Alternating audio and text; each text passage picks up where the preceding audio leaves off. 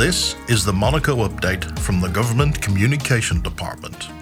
In this week's Monaco Update, the Committee for the Promotion and Protection of Women's Rights presented its new campaign for the International Day for the Elimination of Violence Against Women at the Maison du Numérique.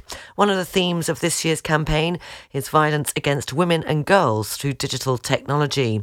To raise awareness, a manga was used, accompanied by a visual with the slogan, "Violence hits just as hard from behind the screen as it does in front of it."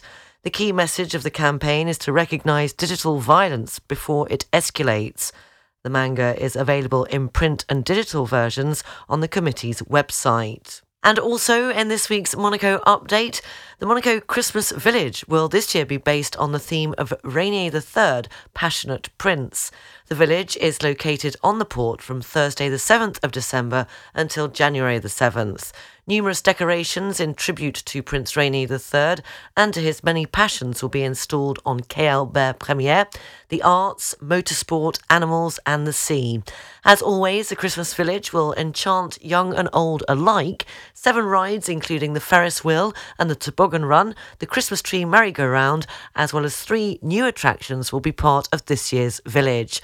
24 chalets with gift ideas and 19 food stands will delight everyone's taste buds, open every day from 11 a.m. In terms of entertainment, there'll be parades, live concerts and stage shows as part of this year's Christmas Village, as well as creative workshops for children from 6 years old every weekend from 2 p.m. to 6 p.m. in the Animation Chalet. That's this week's Monaco Update. I'll be back next week at the same time with a new edition of the Monaco Update. There are always great things happening in Monaco. For more information, go to gouv.mc, gouv.mc.